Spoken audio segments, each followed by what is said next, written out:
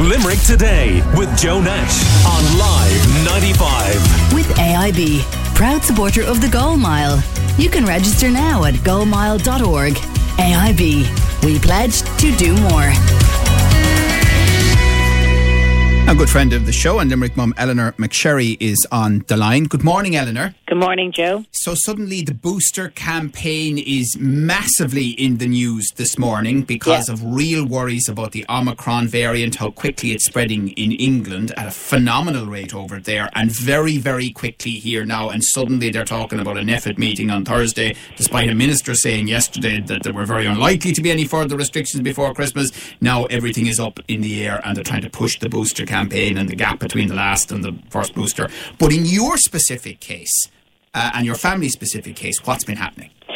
Well, I went for my booster with my youngest son. We're both asthmatics, and we had our second vaccine back in June. And I just presume my son with autism, who you know more than anybody should need to know about anybody on the show, we heard nothing from him, from his service, right? He's in a day service. He used to be in the National Learning Network and he's now in a HSE service. He moved from one to the other. He's 23 now, isn't he? He's 23 now. So he moved into this new service, which is to help him, be more independent and everything, which is great. And so I rang them and I said, look, I'm going for mine. I said, what am I supposed to do with poor Dennis? And they said, look, we've heard nothing. We don't know what's happening. And I said, what? I said, the last time we'd webinars, we'd phone calls with the HSC, we were all bought online, we were shown how it was going to work, how consent was going to work and all that kind of stuff, and it was in a special centre, and she said nothing, nada. Right, so I thought, look, he's probably on some list somewhere, so I just hunkered down. And then I saw that Anne Rabbitte TD posted on the 9th of December, I'm told all residential service users have been offered a booster, as have 75% of the staff. Vaccines for people attending day services is ongoing and should be finished by the end of the week. Last week, right? Heard nothing, right? So I was livid. I said, how can she say that day services have all been done or are nearly done when we don't have any information? We've nothing. Right, so I had my booster. So I said to my husband, he was going up for the walk-in on Saturday, and I said, ask them. Because when I was in getting my booster, I had a chat with the girl, and she said, listen, we'll do him here. Just bring him in here if you haven't heard back. So I said to my husband, you ask them when you go in. And they said, oh, no, we're doing Moderna.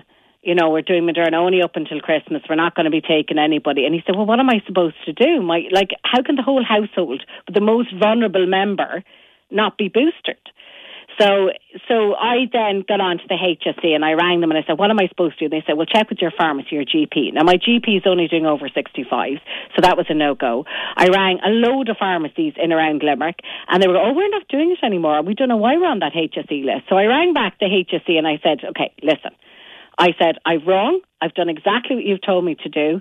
I've been to the centre. I said, what am I supposed to do? And the guy went, no word of lie, this is not my problem.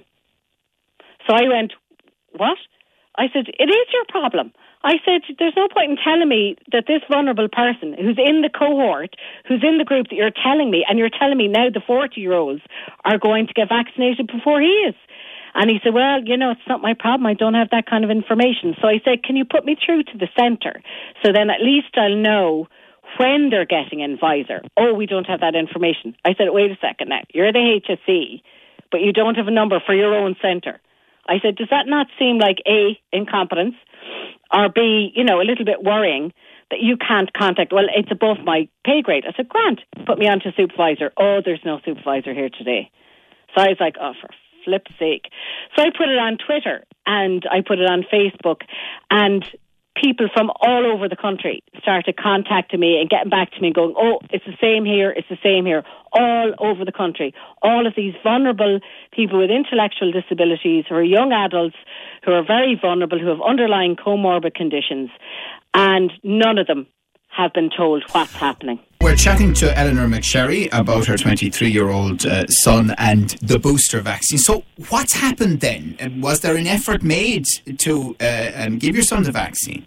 Well, since I said I was going on here, I got a phone call this morning from the head of the vaccine centre and offering him a Pfizer vaccine, which are coming in on Friday, which nobody seemed to know about before. But it took them 20 minutes to find him on the system. And there was a lot of doubt, I might add. Are you sure? And I said, I'm sure that he's autistic. I think I would have known by now, gone through all I've been through. But yeah, no, I was. But just to be clear about one thing, Eleanor, I mean, did you bring him at one point to a centre? No, I didn't. I tried to get him into the centre up above, you see. Right. You know what I mean? So, my husband had been in there last Saturday. He went in at 8:00. And he was in and out, and they were, and in fairness to them, Joe, in the centre, they're brilliant. They're lovely. They'll do anything for anybody, but their hands are tied. But there's no connectivity between the guys on the telephone that you're talking to the centre. Let's be clear that they don't seem to have any way of talking to each other, which seems bonkers to me. But they've offered him a vaccine Friday, but this morning he woke up with a cold, so now he has to go for a PCR test, which I don't know how I'm going to get him through, because he has to get sedated to get the vaccine. So I don't know what a PCR test is going to do. So let's be clear about this. I mean, we are waiting for the HSE to give us a response to this, and when it comes through, we will give it prominent coverage here on the show. But you're saying that since we contacted them, because you contacted us, you have received a call directly, and he has now been offered a booster. Yes. But you're not sure you can take it because you say PCR test to come. PCR test, yeah. And isn't it just crap? It's awful. Pardon my French, but it is. It's crap because now he has to go through this. You know what I mean? He can't go back to a centre now until he has the PCR test. He can't get the vaccine because he has to have a PCR test. Now, we've had... My eldest son had a cold and he had 3 PCR tests and it wasn't COVID, but we're obviously all got a cold. So he has to go out and have a PCR test, and it's probably just a cold that 2 of us have already had and got over and are back in work. But he has to go through it now because, And how does your son react to the jab? Oh, listen, we brought him in for a booster when he was 13. We brought him in. The school, I said to the school, look, he's not great with vaccines. He goes a bit mad. And he's a bit bigger now, so I said I don't want to bring him into school. So we brought him out to Duradoyle to get it done. He punched the nurse, ran out of the centre, ran around the car park screaming, they're trying to kill me, in his vest. So, and that was when he was, I'd say 4'7". Now he's 6'2", and he's there's no way if he decided to run, I wouldn't be able to catch him. So we have to sedate him with Xanax to get him in the door. So it's tough.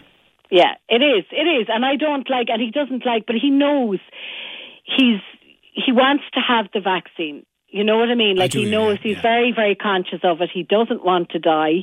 He reads and he listens an awful lot to what's going on. They're all going on about boosters. He's waiting for his booster. It's terrible. It's terrible to do that to somebody who wants it but can't get it. You're offering it to everybody in the land. You know what I mean? And I'm hearing about it every night and I'm screaming abuse at TV because, it's just really unfair when we're hearing the whole time, they're done. They're not done. The vulnerable people in Ireland are not done. We're being told we're rolling out to everybody else, but these people aren't even finished yet. Yeah. Tom is asking, Joe, is a friend of the show like being in a Masonic order? Yes. No, it isn't like being in a Masonic order. And another listener says, please thank Eleanor because of her constant working and campaigning for all our vulnerable children and people in this community. Comes in from another mum, which is a very nice thing to hear. But as you say, you're getting lots of messages from people around the country who find themselves in a similar situation. Yeah. At least you've now been offered the jab. But on top of all of that, of course, we're all worried about Omicron suddenly. Yeah. And we're all worried now again about the next couple of weeks and what NPHET might say on Thursday. This thing just never ends.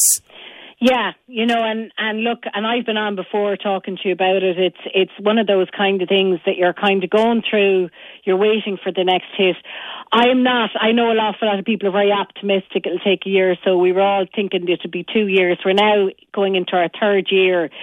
I mean, it took Spanish flu, was it 5 to 10 years before they really felt things got back to normal? That's what's going to happen. And I listen to all the experts like everybody else, and there could be more coming down the line. But, get the system right. Don't have these mess-ups. Don't have us waiting and watching television being told go in for boosters and walk-in centres. I couldn't get him to stand in a walk-in centre. Any parent. But can I say in some defence of the HSE here? Yeah. Is not part of the problem that under pressure, politicians, not all of them, but a certain proportion of them, overpromise. Oh, of course. They don't then have to physically deliver this. No. But the people who do are going, hang on a second. Yeah. We don't have X, Y, and Z. We don't have our ducks in a row. You can't be making that promise because we can't keep it. Well, this is it. And as I said, the guys in the centre are fantastic. They're fantastic. They were lovely. You're in and out. It's super quick. It's very efficient. In fairness, when I was speaking to her about my son, she said, bring him up. We'll sort him out in the car. Just give us a heads up when you're coming in. So my husband went in. That's exactly what they did. And they were devastated they couldn't give it to him. They were devastated. And they're lovely. And they couldn't do enough for you. But what happened was the next tier up that I went speaking to had nothing for me and had no information. And to be honest with you, they're probably just people on the phone who don't have a clue what's going on. I'm just confused about one thing. So he did go up to the centre? No, my husband went up your to husband. the centre. He was getting his booster, you Sorry. Yeah. So, but I mean, it's like, as I said, there seems to be lack of communication between each tier. And then, as I said, when you've ministers coming out and saying all these people are done without them being done, it distresses people. Yeah. It frightens them. Yeah, it does. There's no doubt. And in the middle of winter as well. And anyway, okay. Well, listen. First of all, it is good. I'm glad that after we raised it, you did get a call. They did find him on the system, and they've offered a jab for Friday. Fingers crossed. Hopefully, the PCR test comes back not detected, as they say, and he's able to get it. But as you say, there are other people out there who are in a similar. You're getting lots of messages from Limerick and around the country. So clearly, it needs to be on the HSE agenda. It does. All right. Thank you. Well, listen, we wish you well. Thanks, Eleanor, for chatting to us this morning. We appreciate your time as always. No worries. Take care. That's Eleanor McSherry there. As I say, we have, as you quite rightly heard there, been in touch with the HSE, the relevant people on this, and when we get a statement, then we will absolutely bring it to you comprehensively. Limerick Today with Joe Nash on Live 95. With AIB, proud supporter of the Goal Mile. You can register now at goalmile.org. AIB, we pledge to do more.